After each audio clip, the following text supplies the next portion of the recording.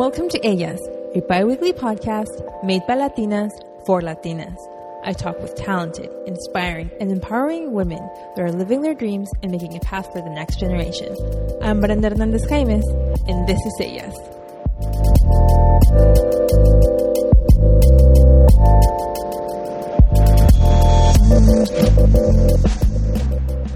Hello, we're finally back, and on this 21st episode, we're celebrating it with one of my favorite photographers. This amazing mujer is a queer photographer based in Mexico City, where she has captured so many talented artists, from Marqueen Samoa to John Waters. She has also worked at Vice Mexico, and her stunning photos have appeared on Playboy Mexico, Rolling Stone Mexico, Vogue World, Metal Magazine, and more. And every Friday night, you can see her at the nightlife of Mexico City in Discoteca, where she captures the LGBTQIQ nightlife. Her work doesn't stop there. She also makes you hungry with her delicious food photography. And she furthers this with her book, Weed Butler, a step-by-step guide to becoming a canna butler master. Please welcome Sandra Blow. Hi, Sandra. Hi. Thank you for being here on Ellas. I'm so honored. As you know, I've always admired your work, your photos, and just your vision as a photographer and creative person. So thank you for being here. No, thank you for having. I am super excited to share with you and with the people that is listening my view and my stuff. So this is really exciting. Yay. Yay. So let's start. I really love asking my guests to, I make this space for them to share their stories and their journey, who they are as a mujer, as a person. And first of all, I want to ask you, can you share with our listeners, how do you define yourself as Sandra? I define myself as, well, first of all, a free person. I also consider myself queer. And I think that's it. I like to think of myself as a person that likes to fight for my beliefs. Yeah. Basically. And I feel like you fight those beliefs through your photos. You capture your friends, the LGBTQ community in Mexico City, and you don't only talk the talk, but you also walk the walk through your photography. Yeah, I think a way for me to discover who I am is through the other people that surrounds me. So, when I started when I got based in Mexico City, I started this project in which I just took my camera everywhere I went, and I started taking pictures of the life I was living at the moment, and I was discovering myself. Maybe itself, not my sexuality, because I knew for a while, but like I was trying to define it with words or with a group of people who made me feel that I finally got somewhere that I wanted to be. Mm-hmm. So I started to take pictures of all that was surrounding me, and this happened to be a lot of parties in the queer club underground scene in the city that started growing a lot in those years. I am talking about maybe 2014, 2015, 16, Mm-hmm. And this is when I started this project with the underground pictures. So before we go deeper into the underground scene in the queer community in Mexico City, can you share with us, how did you discover your passion for photography and communicating yourself through photos? Like, how was that? Was that discovered in your childhood, in your early teen years? How was it like, growing up in Atizapán de Zaragoza, as we know, in Estado de Mexico? How was it like? Yeah, well, as you said, I grew up there. For the people that does not know what I am talking about, well, Mexico City is the city per se, but then the surroundings that was supposed to be like the suburbs is called Estado de Mexico, but then it became very violent, etc. over the years. And I don't see it as suburbs. I just see it as, I don't know. It's kind of far from the city, but not that much. But you're not in the city anyway. Well, I grew up there, and I didn't really know what I wanted to do with my life when I finished high school. So I wanted to find something that had to be with creativity, or is that the correct word? Yeah, something with being creative and with being creative, and because I never felt like I was fitting anywhere, because the people also in Estado de Mexico are very sexist, and they have very, very low thinkings, like pensamientos, like they don't think very deep, and they are very, very deep into sexism and stupid shit. So I was never feeling like I fit anywhere, and when I finally graduated from high school, I had to decide. Of course, my father wanted me to study something. My sister was already in college, so I, in a fair of universities or whatever, in my school, I found this small, college that had the advertisement career. So I heard that there was a spot in the advertising agency that is called Creativo, where you just have to be creative, or this is what I thought at the time. So I was like, yeah, sure, I will do that. And this school was very close to my high school, so I really never left Estado de Mexico, and I stayed there. When most of the people was coming to schools in the city or in other states, but this is not very common in Mexico. Like in Mexico, you stay in your city, but you go to different schools. It's not like in the States that you move very, very far away if you like that college. This is not very common. But I stayed there, and I started the career, and then at some point in some of the early semesters, I had the subject of photography, and I had to get a camera, and I got a Sony Alpha 200. This was my first camera. This has 10 years. This year was my 10th anniversary as a photographer, because ever since that time, I never stopped. Congratulations. So, yeah. I was 19. I am 29 right now. And I just took the class, and my teacher was the one who told me, you know what, I see something very special in you. And every class he used to give one small, prize to the best project, because every week we had a project, and every time I was winning it. And he was like, you're really good, you shouldn't stop. And I just never stopped. And I finished school mostly because my dad, just to make him happy or proud or whatever, because a lot of people has the belief that if you have a college degree, you're gonna get more jobs or more money or whatever. But truth be told, I have never ever used my degree.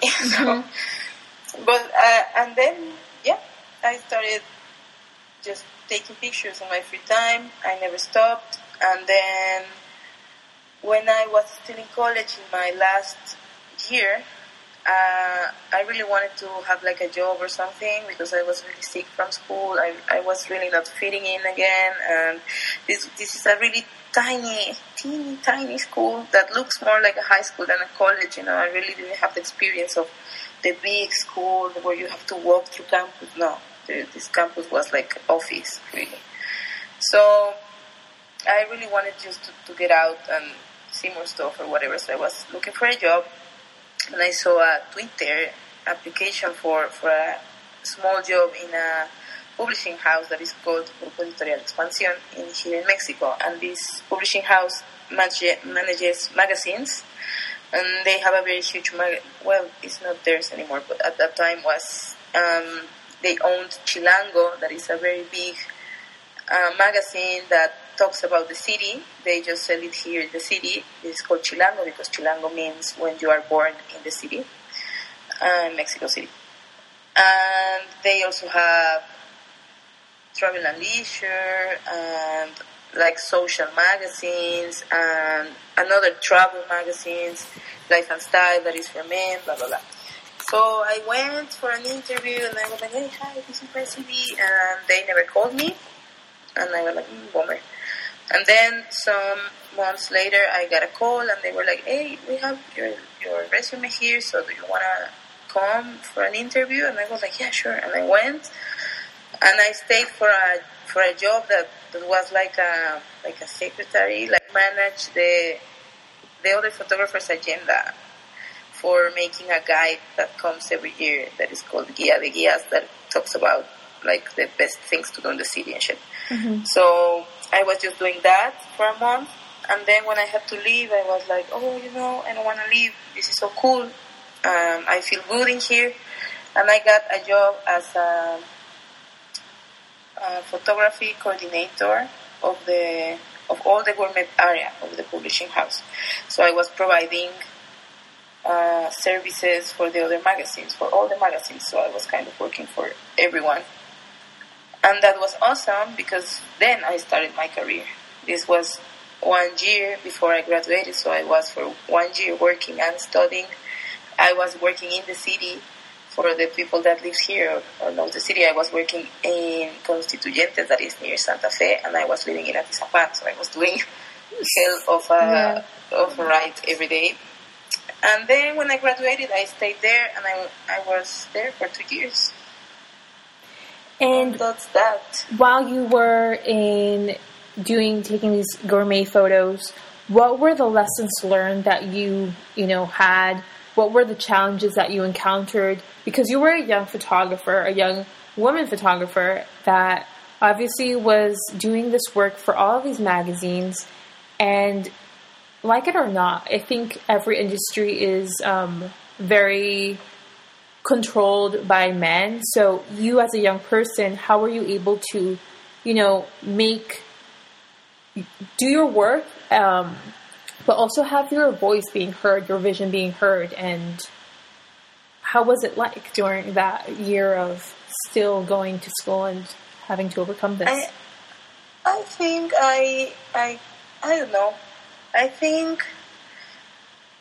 don't know, because in fact the person that got me the job and the person that got me to stay is a man, and he's one of my mentors. I consider him a lot because I always think that the only thing you need is for one person to believe in you, or for the right person to believe in you. And in this case, he believed in me. I don't know what he saw, but some time later when we were working together, we were very close, and he told me, like, I had a lot of resumes for that work, and I chose you because you have something special. You came and you smiled and you were so excited, and you had these crazy pictures, and you didn't give a fuck, and you just came and was like, this is my pictures, and we're like sexy chicks or whatever. Because of course when I started taking pictures, I was super into Swiss girls, and that's, as you can see, well, the people cannot see what you can. I have a lot of tattoos, and I was in all this stuff. So I was taking pictures of my friends when I was living in Estado de Mexico, and I was still in school. So my portfolio was pretty much this, my friends. And he believed in me. And this was hard for many reasons. One of the reasons is that, of course, I was younger, because I have always been younger in school and stuff. I have been always the youngest of the class. So I graduated from college when I was 21. So when I started working in here, I was 20 years old, and I was already the full coordinator. Like, I don't know if coordinator is the right word, but yeah, la coordinadora from all the gourmet area. That it was a very small team, but we were certainly providing services for all these magazines and doing the job of any, like, person in an office. So I was young. I was looking like I look. That is, in that time I had like blue hair or green hair or all the hair color. I have it like this a lot. And mostly the people that work in this and all the other, for example, advertising agencies and stuff, are people that studied at these super expensive colleges in Mexico City, like Ibero. So they, I don't know, we call them whitexicans. So it was full of whitexicans, basically, and I am not a whitexican, so whenever I'm with whitexicans are like, oh, what the fuck. I don't know, I think this society I live in, and Mexicans we live in, is very classist, and it's hard because all of them have money, ever since forever, So for them it was very easy to say like, oh, let's go eat to Contramar. And everybody was like, oh, yeah, sure. And they were spending a lot of money. And I was like, no, guys, I cannot come. Because of course I was earning I was earning as a student. Because technically I get in when I was a student. So it was like a pasante, like becaria. Yeah, so you were still earning an intern salary. And from what I remember, an intern salary was maybe to the 780 pesos, maybe like 800, like. I was earning like a little bit more, but was not enough anyway. I was like earning like 5,000 pesos a month, like 2,500 every 15 days. That was not awful for being a student, and that was okay for the first year. But then for the second year, I was not a student anymore, and I was doing a lot of work, so I really wanted to get a promotion or something, and they didn't give it to me. And this is when I left, and I became a freelance. And I was happy while I was there. I learned a lot. I think this was more my school than my college, because I was dealing with real life, and I couldn't fuck anything up, because it was not only my job. If I did something wrong, I was doing wrong to all the people that was working with me. So I really learned how the printing industry works, and it's crazy. It's amazing. When I was a kid, I always saw movies where people were working at magazines, and I thought that was awesome, and it is cool that I lived it. It was amazing, and I also learned a lot of things about pictures, because they didn't allow me to take pictures at first. Of course, I had to earn it. So it was like a school. The first times I could go to the restaurants on my own, I had to go to the desk of my boss and sit down with the computer, and he was looking at the pictures one by one and telling me, this is wrong, this is good, this is wrong. So the next time I had to go and not make that mistake again, and so on and on. And whenever I made mistakes, like really big mistakes, I had to make it up. Like, for example, one time I clearly did some pictures not wanting to do them because I was being lazy. And you could tell in the final results. So when my boss saw them, he was like, I can tell you didn't want to do this and you didn't do it okay. And this is made with Weba. And I was like, shit. And he was like, so you now have to go back and pay for your taxis and with your own money. And this place was super far away, like in the south of the city. So I had to pay for the trip and go again when I got off work. So I learned my lessons. It was cool. He was a cool boss. He was pushing me, but in a good way. Mm-hmm. He never was like really exploding me or anything. He really saw something in me. And this was very... I think this is what every artist needs. Just like we cannot do anything on our own. Like what we can do is the start. Mm-hmm. Like I did, like taking pictures of whatever you have around, and then if you really work and you really want something, then this person is gonna find you. And, he found me and he gave me this chance, and everybody in the office was talking about me, and they were like, well, she's so weird. But he was like, shut up. She's great, and whatever. And he was always there for me. And he was like, oh, I have to say this again at the fucking thing because they are saying that you dress weird and what. And I was like, I'm sorry, I'm not going to dress any differently. And he was like, yeah, no, I'm sure. Just keep with the hard work because this is what shut their mouths. Mm-hmm. Yeah, sure. I will do that. Yeah, and it's like really, it's what you said was important, and I think it's important when you have a mentor. He saw the talent in you, and he made you accountable to reach the certain level of talent that you have to shut all of your coworkers' mouth. And when you made your work, when you didn't deliver with that same passion, it showed in your work. So I think that's a great advice for any young photographer who wants to work in the print industry or as a freelancer. Like, if you don't work with passion, it shows right away. And I think that's like an important lesson that many people don't really take into account when they're in the industry and when they're working. So after this, I know that your mentor, you really wanted to work here in those magazines and, be promoted. But he was the one that said, Sandra, you need to be free. You need to go out to the world and just develop your voice, develop your skills as a photographer. How was that moment like when he, pushed you to grow? I think I was kind of mad because things were not getting to where I wanted. That was this promotion, and I really needed to move to the city. Mm-hmm. So I was really frustrated because I didn't want to be in Estado de Mexico anymore, and this is why I needed more money, because I couldn't afford a rent. So I think I started to not be there, really, like arriving late and leaving early, and I was really not enjoying the work anymore. The good thing about this work, of course, is that I got to eat in the best places every time, and I was living like a kind of fancy life, and I could see my magazines everywhere. This feeling of going to the supermarket and open a magazine and my pictures were there. Mm-hmm. I had full pages, so it was hard. But yeah, when the time came, to see if I had to stay or not, he talked to me and he was like, you know what, I am not gonna let you sign contract again. Because I was signing contract every 6 months, not every year. Mm-hmm. I was hired for only 6 months every time. So I am not going to renew the contract because you need to go.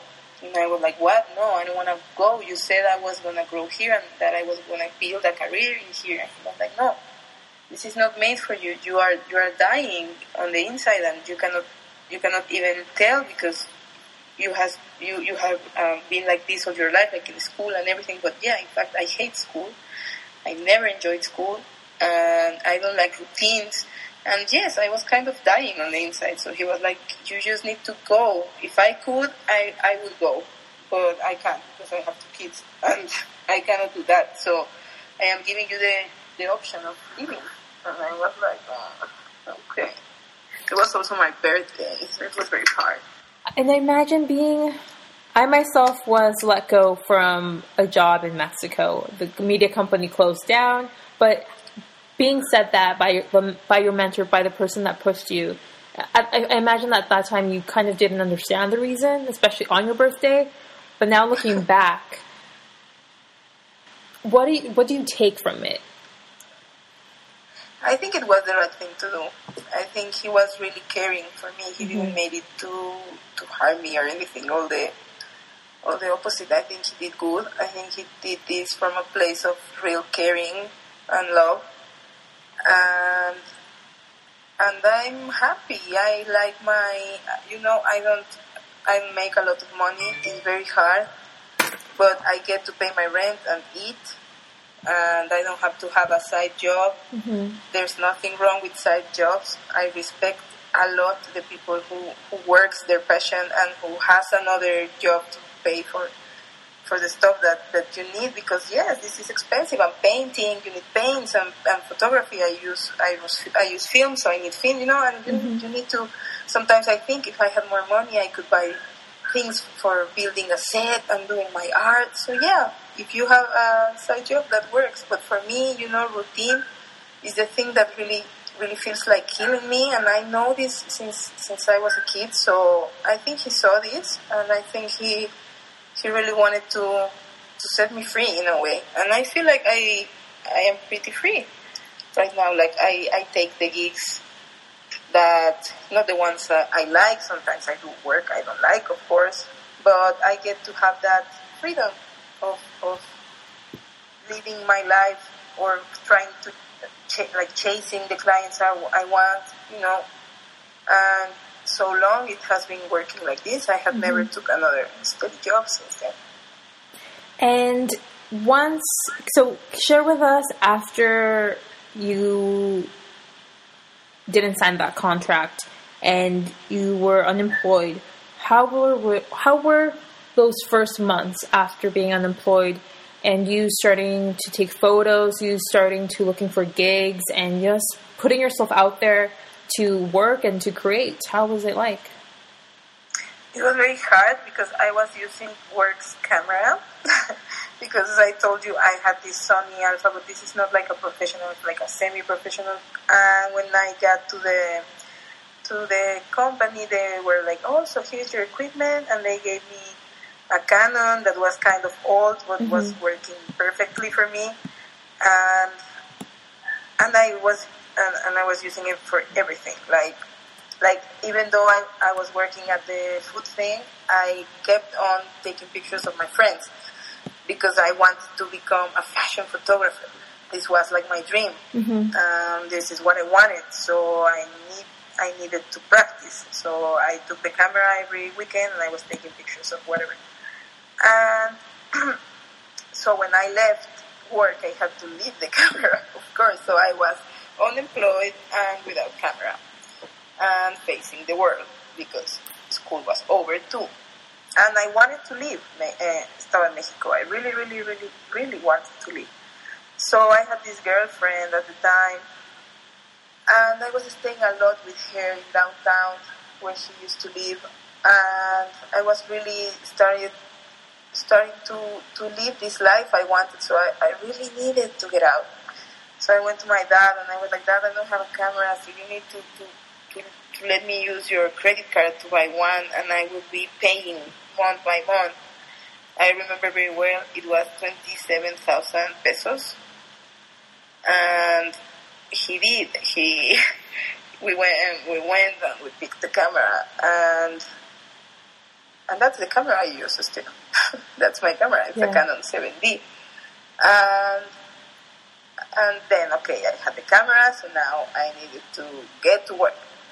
And I don't know, I guess social media has been my way since I started, because I was looking at Instagram or Facebook or Twitter, looking for brands or whatever, and I found this Instagram from a brand that is called Máscara de Látex, and they sell t-shirts. They sell like superhero t-shirts, like for geeky kids.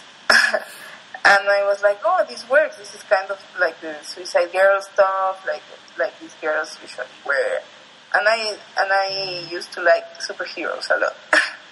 So I went to the guy and I was like, hey, it would be good if we do this. And he was like, yeah, come over. And I went. We had an appointment, and that was my first client. And I worked with him like for 2 years. And during these 2 years, it wasn't the dream, right? You wanted to be a fashion photographer, but what were, looking back, what were the highlights and, the skills that you developed while doing this for 2 years?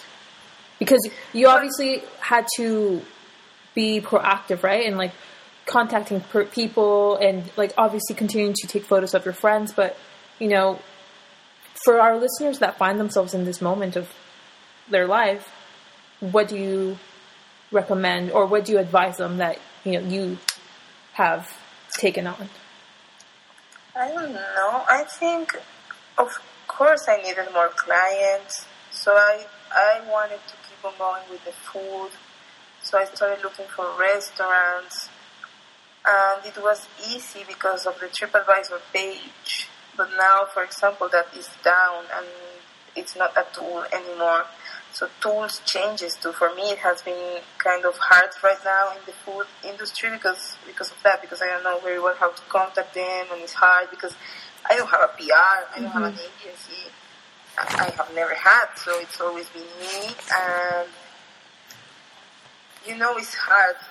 It's hard. I find myself right now at this point where I really don't know how to manage this, or I don't know if I have a good advice.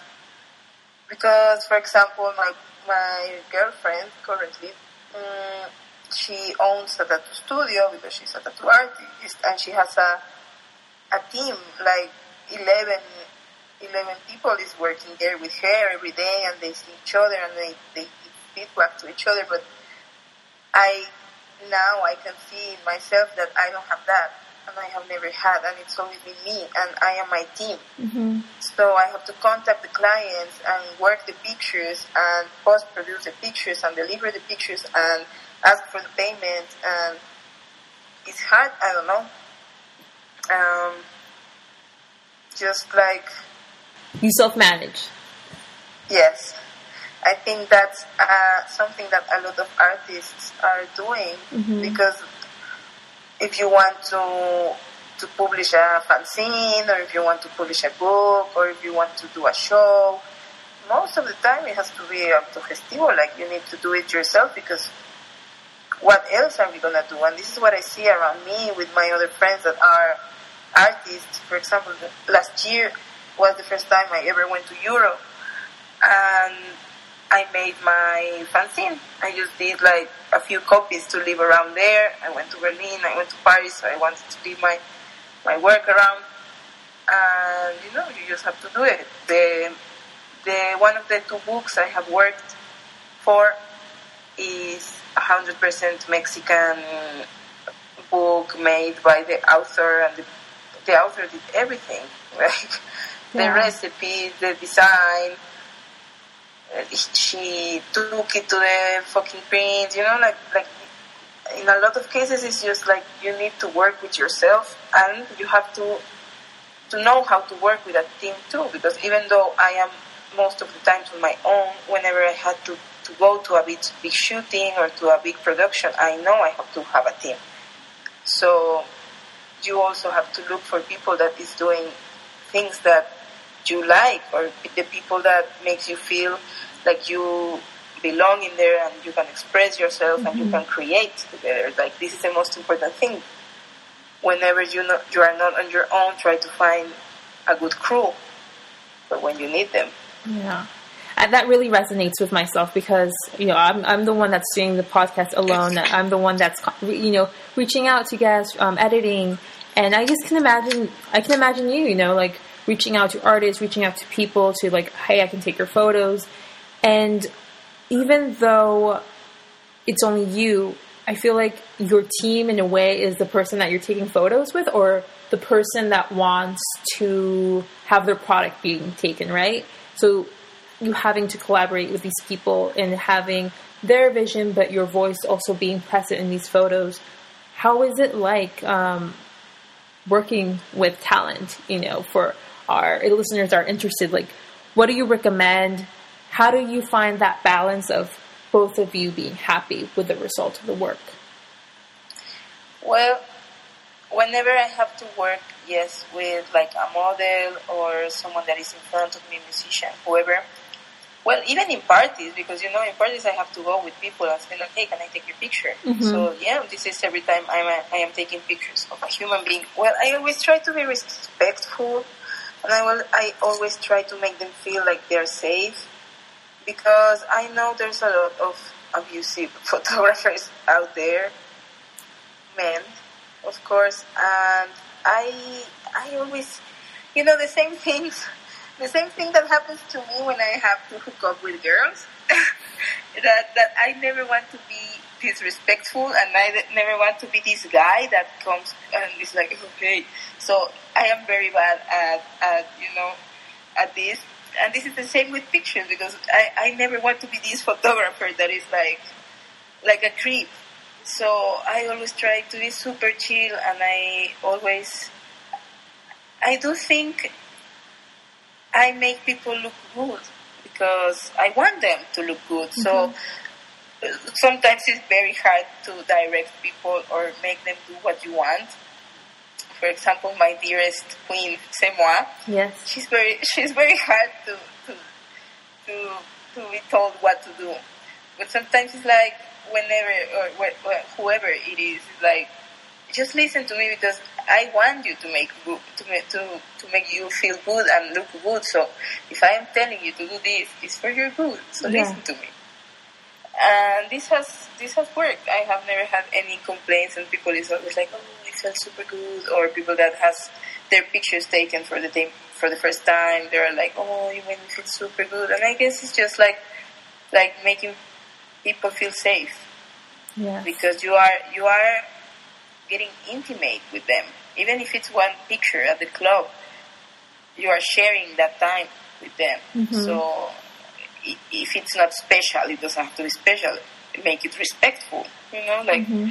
and make them feel okay. And people looks better when they feel okay. So win. It's good that you mentioned those photos with Samoa, Samoa was on Ellas, and we did talk about her appearance of being the main singer on the 41st Pride Parade in Mexico City. And can you share with us the moment of, you approaching her and saying, you're going to be, this is an honor, you accomplished this.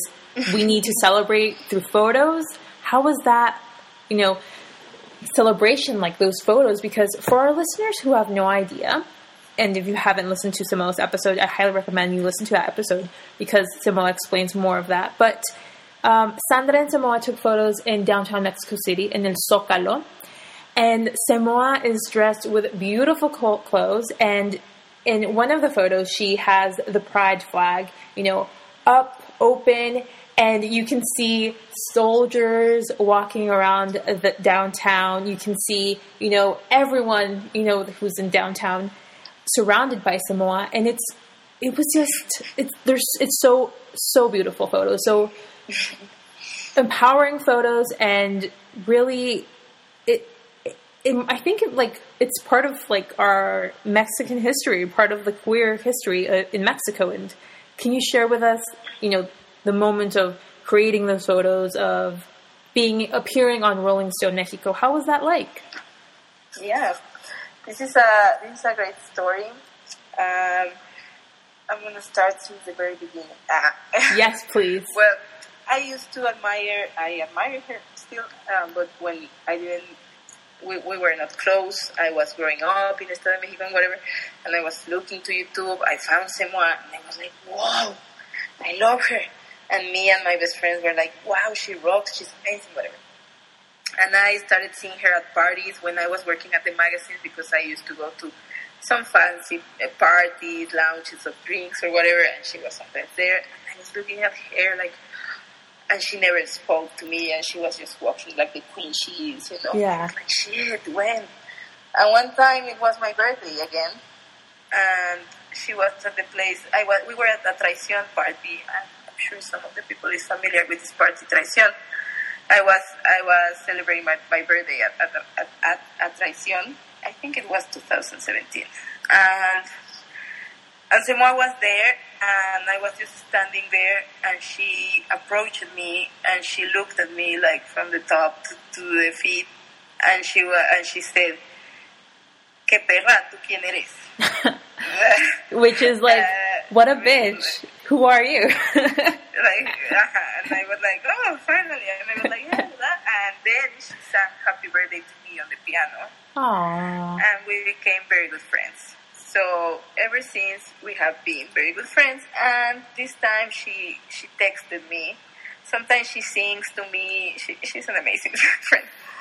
She texted me and she was like, it's whatever, So I am singing at Zócalo in the Pride thing, and the flyer is awful. So do you think we could take some pictures and so I can announce it and so it can be cute? And I was like, dude, are you telling me you're gonna sing in the fucking Zócalo in front of everyone? Are you aware you're gonna be the first trans woman to do this in this country? And she was like, yeah, I know, it's kind of a big deal. And I was like, yeah. So let's do something big. Let's do something. And she was like, okay, meet you on Sunday. So it was a Sunday, and I arrived to her place, and we did the 3 look. We put together 3 looks together. And she was like, so let's just do it here in my house. And I was like, dude, no. You know what we're gonna do? We're gonna take the fucking Zócalo since today, because it's yours. It's yours, queen. So take it from right now. She was like, what? But this is like a see-through body, and this is like a thong. And I was like, fuck it. Everybody's gonna see you anyway, so let's go. And we went to Zócalo on a Sunday. That is when all the families are having fun, and it was a very sunny day. I remember the heat. It was super fucking sunny. And Samoa was getting dressed in the middle of Zocalo, changing the clothes. And it was very fun. At some point, they lowered the flag. I don't know these things they do, but they do something with the flag every day. And it was this time, and the militaries. Yeah, the military was there. The military. This is who makes these things. So it was full of soldiers, and we saw them, and we were like, we should take a picture there. And I was like, Sema, we're gonna get arrested for nudism or faltas a la moral or something. So, and she was like, fuck it, and we went to the thing, and we had the pictures taken. And then she approached Rolling Stones, and she wrote a beautiful essay. Everybody should read. Yes. And this is how we launched the pictures. Beautiful, yeah. And I'll link that article up. Samoa's episode is episode 14, so after you finish Sandra's episode, please listen to Samoa and listen to her music and check out the essay, check out these photos because they are stunning. And, you know, obviously you've always taken photos of your friend. Samoa is a friend. And throughout your career, I think, I've said this to you before, but I feel like you are the pioneer of this current movement of this photography style, which is amazing. And I find it's really, it took forever, but this photos of Latina, being proud Latinos, you know, Mexican pride, and kind of straying away from that white Mexican editorial look. And I feel like you were the first, like one of the first photographers in Mexico that was doing this. And you were doing this because your friends, you know, you love your friends and you take photos of your friends.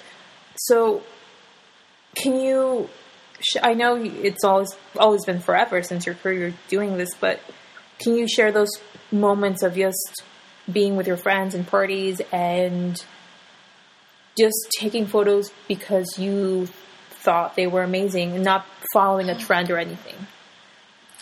Yes, this is a time I remember with a lot of love, and I think I cherish it. Maybe when I am older, it's gonna be like my favorite time, I think, because it was so good. So I was arriving to Mexico City with this girl I was living with, and I really didn't know anything about anything. I think I was a racist, sexist, and all the wrong, like the things that you are when you grow up in a fucked up place, and I didn't even knew. So when I started hanging out with her, she was like, "This is wrong. You have to change your mind," and so I started to get to meet people that changed my mind and made me really see what was happening in the world and the hidden truth that I was not allowed to see when I was living there, because nobody talks to you about these things. They just talk to you about the shitty things. Mm-hmm. And I also, when I was young, my first relationship was a very abusive relationship with a man where he used to hit me, and it was horrible. I got out alive, which is good. And yeah, so I was this broken person, because this is what the Estado de Mexico did to me. It is hard, but sometimes the places where we come from, they say a lot about us. This is why I wanted to leave so desperately, because I didn't recognize myself in there.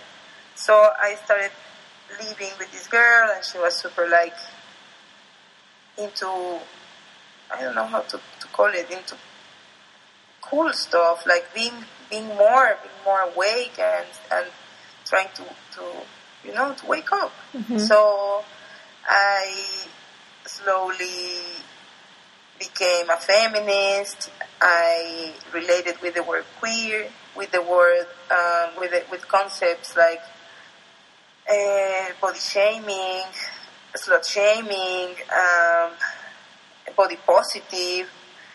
When I got to the city, there was a wave of people from from other places of the world coming to Mexico, but especially from the States.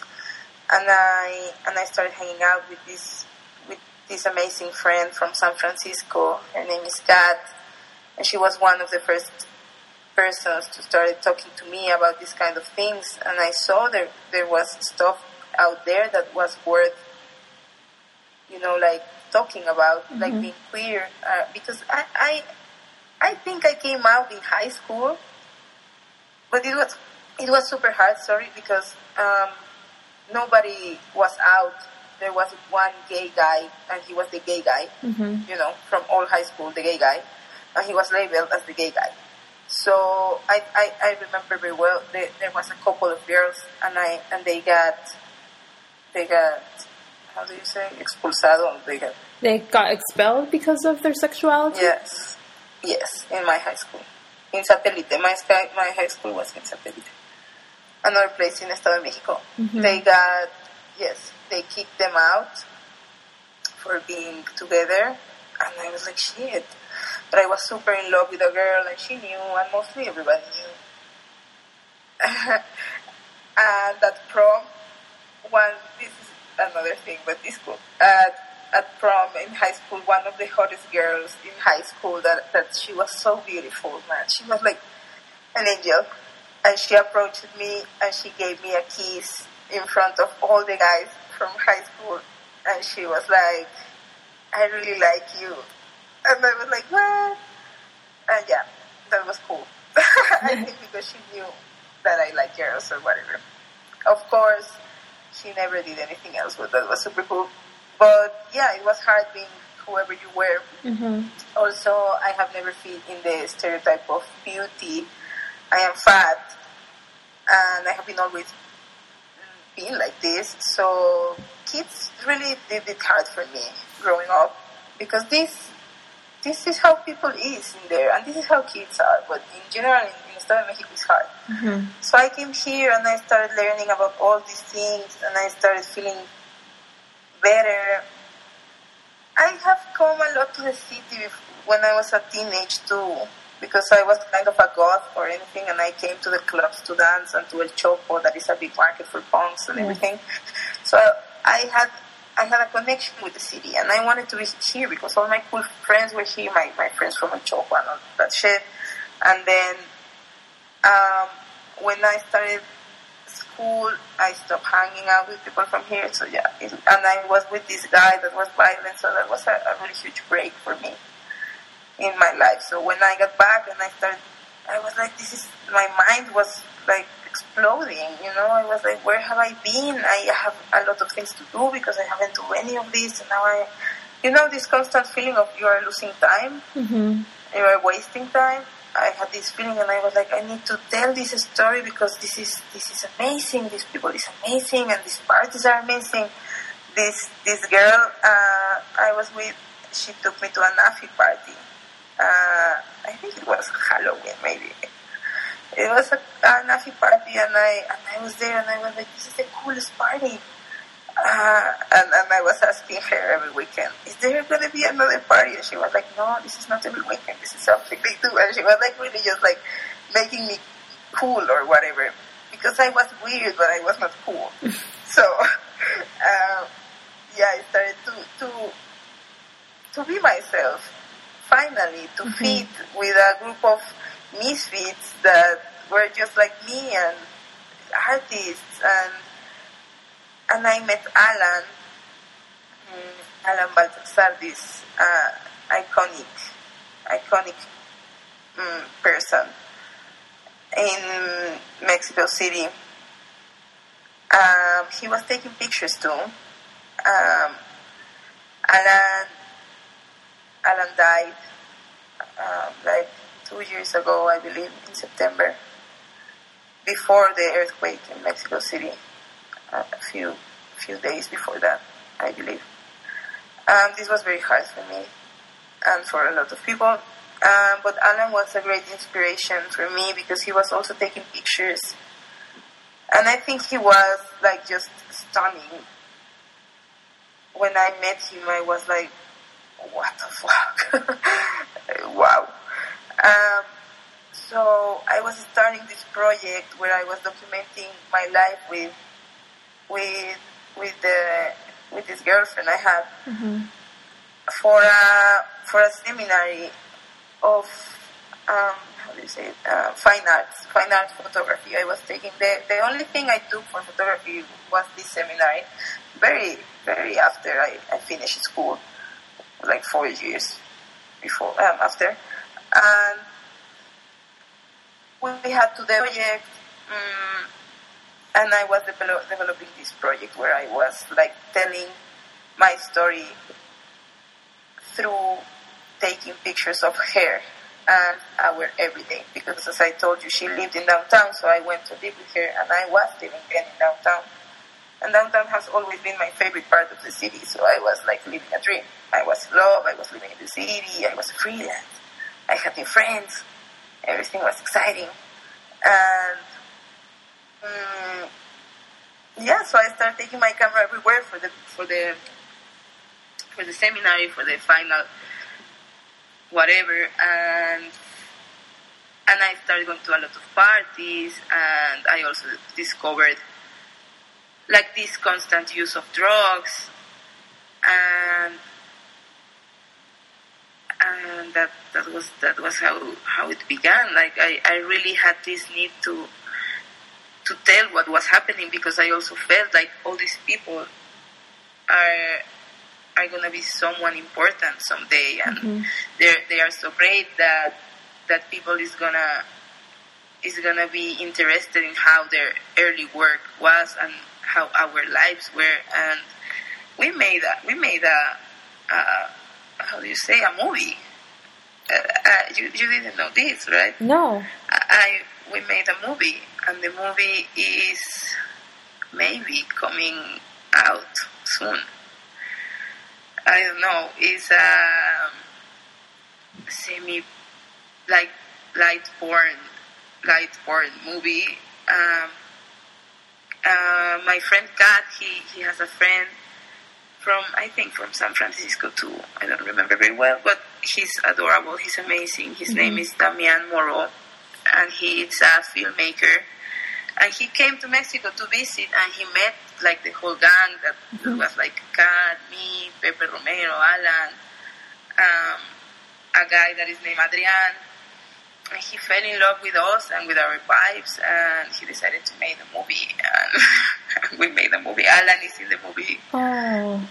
It's a movie about a vampire. Well, when it's out, please tell me so I can share it here on Ellas. And that's amazing to hear. You know, like I didn't know Alan personally, but I knew of his work, of his photos. You know, he was amazing and super talented, and just knowing that he's in a movie, and then like, wow, that's so like that really made my day right now. Yeah, this is very good. A few weeks ago, I got a call from Adrian telling that he has the final thing. We are searching for Damian because we don't have news about him. But whenever he answers, this is gonna be seen. Oh, it's so amazing. I'm so nervous. But it's cool because I wrote the lines that I say, for example, like my dialogues, and this is something we did together as friends, and yeah, Alan was a huge inspiration for me when I started taking pictures, because I found his Tumblr page that is still up. I'm sure if you Google Alan Baltazar Tumblr, you can see his pictures. Please do. Yes. Because he was telling the story along with the few people that we were doing that. I think he was one of the first, and he was just doing it like for fun, you know. He always had this disposable camera. He never said he was a photographer, even though he was a great photographer. But I think people were starting to notice, because he was the first photographer for Traición. He was taking the pictures for Traición. So I think in Traición Instagram you can see some of his pictures too. But yeah, well, returning to that, this is how things happened.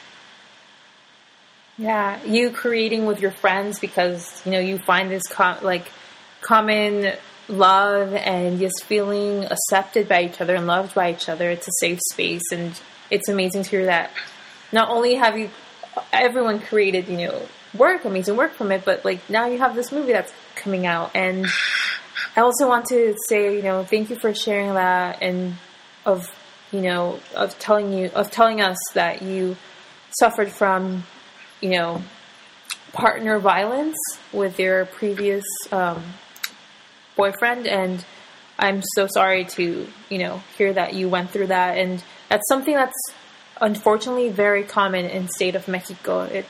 Mexico suffers from feminicides, especially the state of Mexico. It's like the number one state that suffers from feminicides. And, recently, a few days earlier this week, we're recording this episode in November.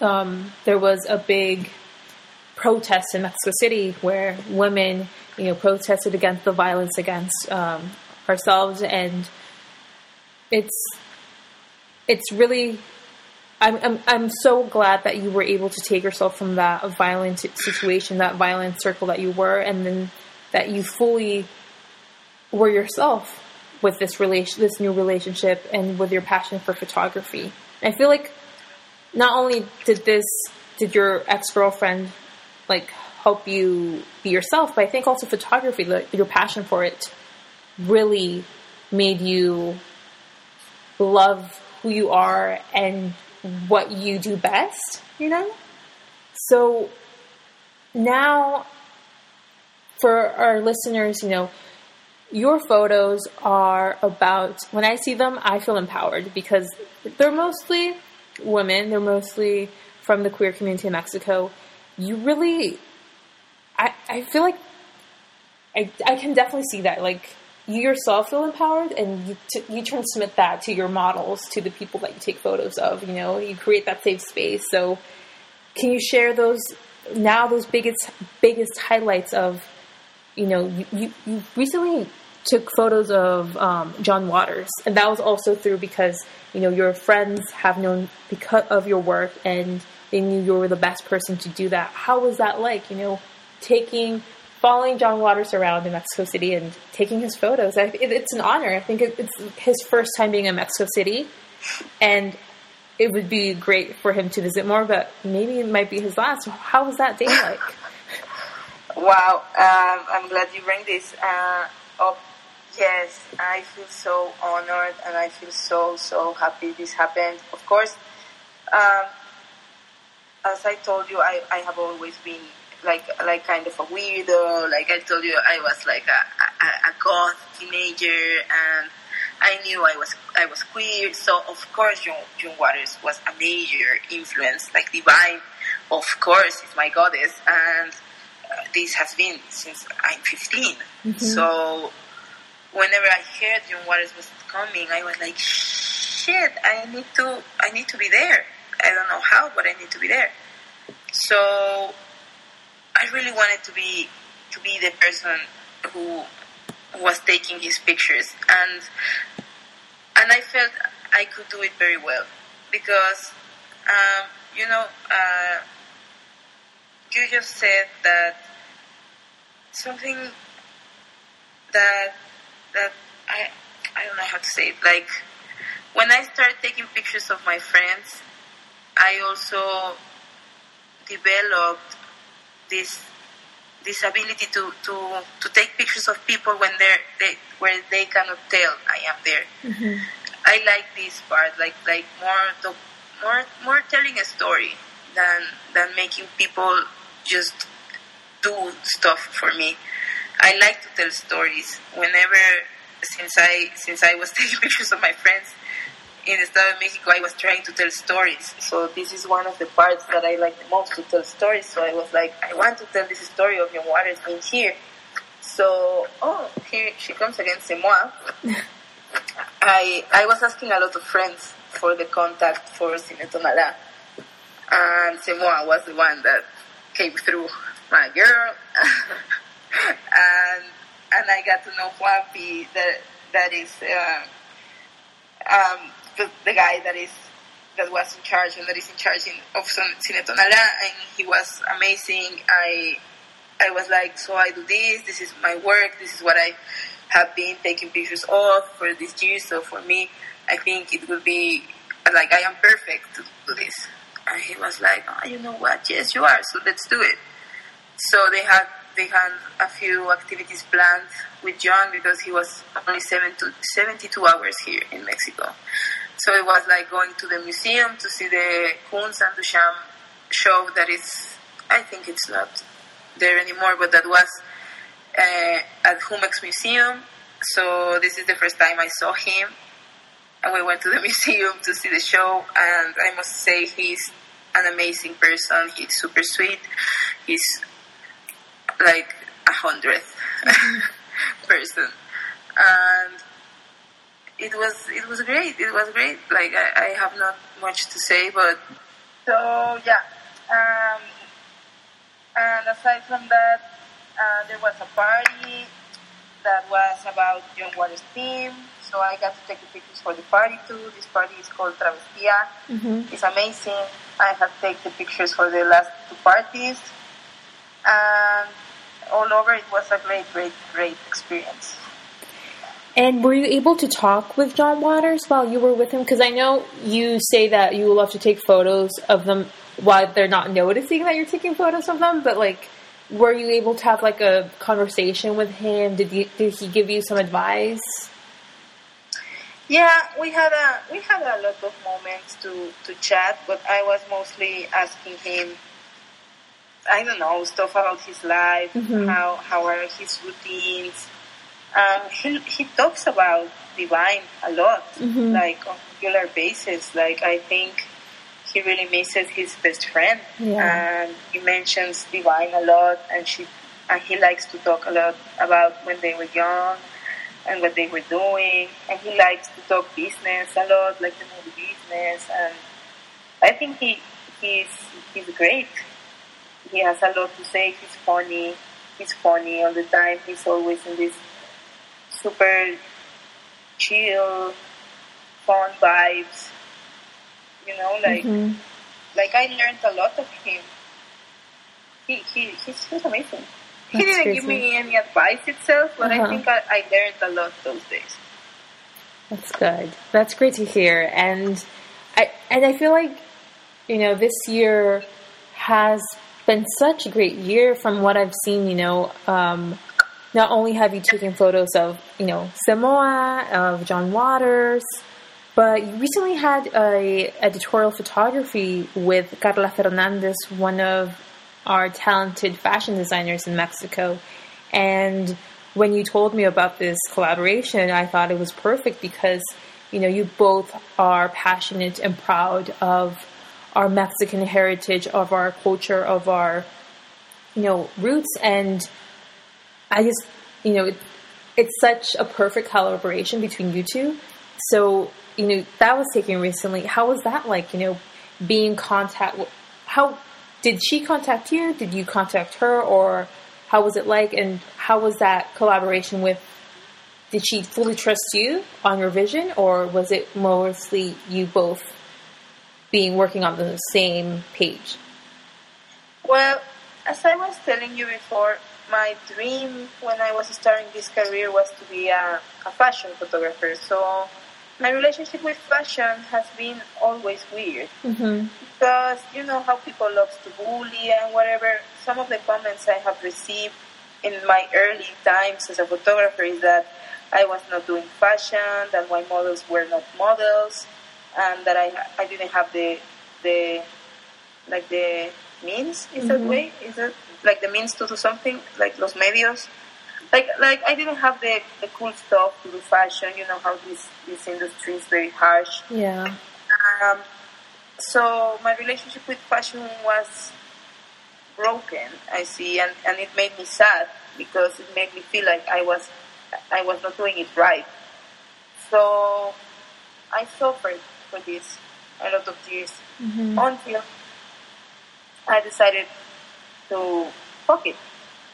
Like, I don't need these Russian models and the white, tall, blonde girl that is skinny as hell with the like Gucci dress. Of course I would like that, the Gucci dress. Mm-hmm. And of course I see those productions and I feel they're beautiful. And of course I would love both Italy to send me to fucking Cuba to do something or whatever. But I also learned that I could do my own fashion as I was doing when I started. Mm-hmm. So I just stopped looking for it and I started to do my own thing, and turned out that my own thing was good and was liking. So yeah, this year Carla called me. I was chilling in my house and I got a call and I answered and she was like, "Hello, Sandra, yes. Oh, hey, I am Carla Fernandez." And I was like, "What?" And she was like, "Yeah, I am calling you because I want you to take the pictures for my 2020 campaign. Would you like that?" And I was like, "Yeah, that would be great." And then I went to meet her to her downtown, how do you say, taller, studio, yeah. That is very beautiful. And we were chatting and she told me that this new upcoming collection is called Diosas, that is goddesses, and it is inspired in the Mexica goddesses. And this is why she picked me, because of my work with women and how I have been doing this. And she's the sweetest person, best client, and she's super open about the artist she's working with, because she showed me previous collections that have been photographed, and she talked to me about each shooting, like experiences, and she has worked with Napoleona Beica and Graciela Iturbide. And, like, it's an honor to be part of this artist. She chose, like, pick, I don't know how. And she was super open. We planned them together. Of course, the looks were provided by her. And we had what I was telling you before, a great team. She asked me for advice in styling, like she wanted to do some big hair pieces for the goddesses, and she was like, "I don't know who can do it." And I have a good friend that does amazing her work. Her name on Instagram is Interdimensional Life. Her name is Mariana. And I was like, "I think Mariana can do this." Yeah. So she reached out for Mariana, and Mariana ended up doing the amazing hair pieces you're going to see when this drops. And I think it was just teamwork, and it turned out amazing. Also, talking about fashion, the December issue for Broccoli Magazine has an editorial also that I made. Well, I took the pictures, and we made with Le Jesus, that is a Mexican brand that is currently selling at opening ceremony. And we did beautiful, beautiful pictures. So if you have the chance to get a Broccoli Mag this November, get it, because it's super cute. Yes, I will. I'm going to search for it. And it's great to hear that when you said fuck it to the Mexican fashion industry and you continue to do you created your own path. These opportunities came about, and they chose you because of the work that you've been doing for so many years. And I think that's something that we need to constantly remind ourselves. We're maybe stuck on a certain destination, a certain level that we need to reach, that we kind of forget how other paths can take us to that same spot. And you've always been doing this, like this type of photography, and it's very true of just photographing your friends who maybe before weren't considered quote unquote models, but I feel like now we see it a lot of being these just normal people, like you and I, like they're being photographed, and they are considered beautiful. They are considered, like normal human beings, and I think that's amazing. And I want to now come to talk about your second book. I know you weren't the one that wrote it, but you did photograph the food, about Weed Butler, a step-by-step guide to becoming a Canna Butler. How was that like? Can you share with our listeners the whole process? Because obviously food photography has been in your career for many years. So how was that transition of not only food photography, but also of cannabis and like putting in weed and making that whole, those two elements together? In fact, one of my first friends that taught me a lot of valuable stuff when I came to the city is Melly. Mm-hmm. She is the writer, the author of this Canna Butter book. We have been good friends, and Melly has always been passionate and dedicated to cannabis somewhere or another. I am myself a cannabis user, so I am very connected to this topic too. And she just reached for me because she knew my background in food photography. We were roommates for a while in downtown too, in another apartment. So when she got this project, she reached out to me and she was like, "Oh, so I got us a gig. I am doing this." And I was like, "Oh, girl, this is amazing." So we just did the pictures like I did on my first book, just her and I. She was cooking and putting the dishes together, and we were taking pictures for like 4 days straight. And that's how it happened. It was fun. That's great. And, I want to talk more of your, relationship that you were, and you unfortunately suffered through violence with your ex-boyfriend. And maybe our listeners, maybe some listeners are going through violence with their partner and they don't know how to escape from that, and you yourself were able to leave that relationship. Can you share maybe some words of advice that you would want them to listen to if they find themselves in that current situation? Yeah, well, it's never easy. I think abusers got you from the things that hurt you, from your deepest sadness. And they crawl into that to make you suffer. And at least what happened to me is that at some point, I didn't even recognize myself. Like, I was completely broken. So I was feeling like I was worthless because this is what he was telling me constantly. I think he was jealous of my potential because he saw how I was growing and how I was working at the magazine and how I was at school.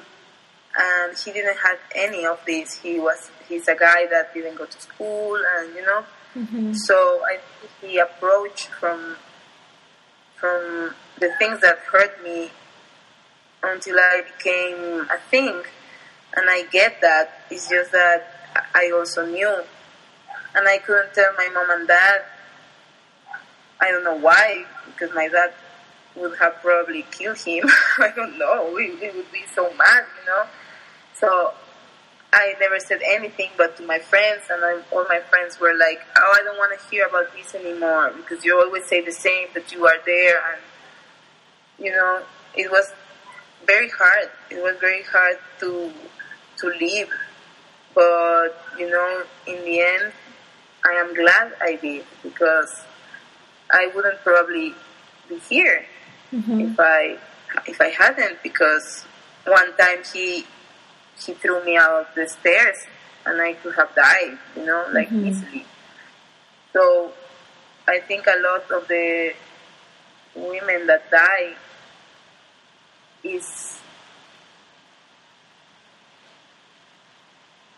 so, and it's just because, you know, like you can die so easily. Yes. You can die from falling to the back and hit your head. Maybe she didn't quote, like, you know, like, comillas, maybe he didn't want you to die, but you died, you know, like, oh, it was, okay, you mean it or not, she's dead. Mm-hmm. So it's so easy. So if you are really in this position, you need to think about your life and just live.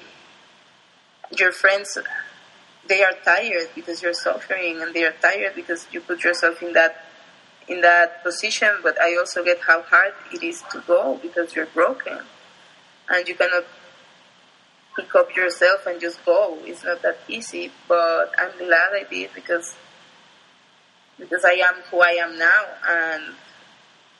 and that's the most important thing, to be free. Yes. So just pull up strength. You don't need no one else. You just need yourself. I did it myself one day, mm-hmm. you know, like just one day, and I never came back. Yeah. So just find the strength. It's hard. It's fucking hard. Yes. You can't do anything. Yes, and, you know, again, I'm so sorry to hear that you went through that, and thank you for sharing with us.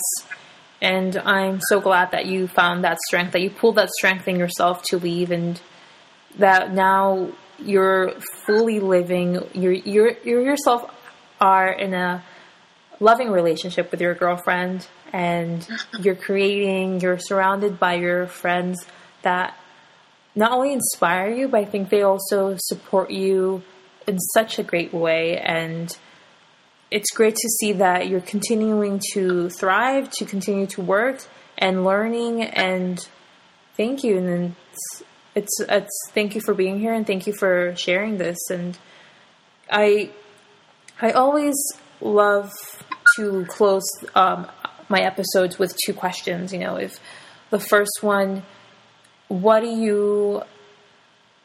you share with our listeners who want to be freelance photographers? It's not an easy path.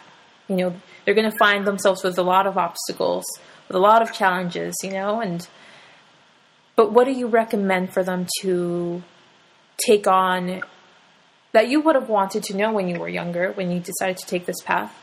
What can you share to them? I think it's important to remember not to try to please anyone. I think this is one of the mistakes I have made, trying to please people that really don't care, or trying to fit in places that I know that are toxic or whatever, just to be somewhere, you know, like or like just remember to be true to yourself. Because if you try to please the other people, like, you're not being true, and when you're not true, it shows, and when you're true, it shows. So I think when you're doing stuff for yourself, it's great, and it's gonna like, because it's the purest thing you can do, like what you like. So it's a bummer sometimes, yes. But also, whenever something great happens to you, it feels so good because you have worked towards it. And also, well, remember to not trust everybody. Mm-hmm.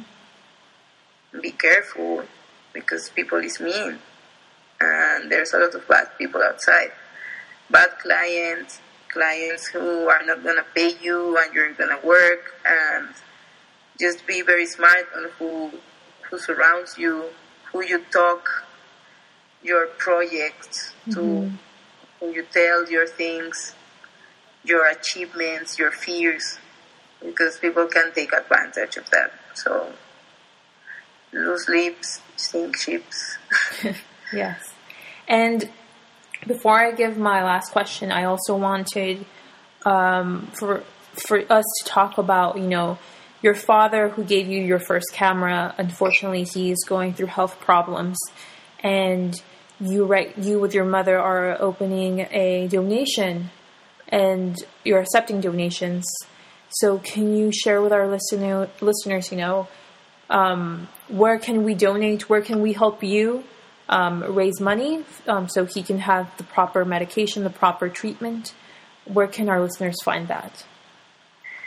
Yes, thank you for bringing this up. Yeah, well, a couple of months ago, my father was diagnosed with nose cancer.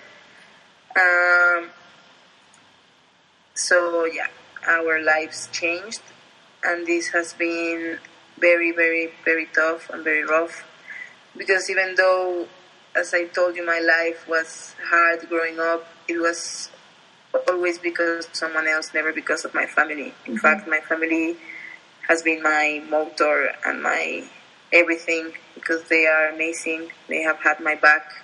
They accept me for who I am. They know who I am. So I want to help my father as he has helped me forever. And yeah, we are launching this Donadora campaign. I think there are 4 ways you can do a donation. I don't really know them, but in the link is all the info, and everything is gonna be well received and well used, because having cancer is super expensive. So help us out. Yes, and I will link that. So if you are interested in donating to Sandra's father, please do so. I'll have that link up.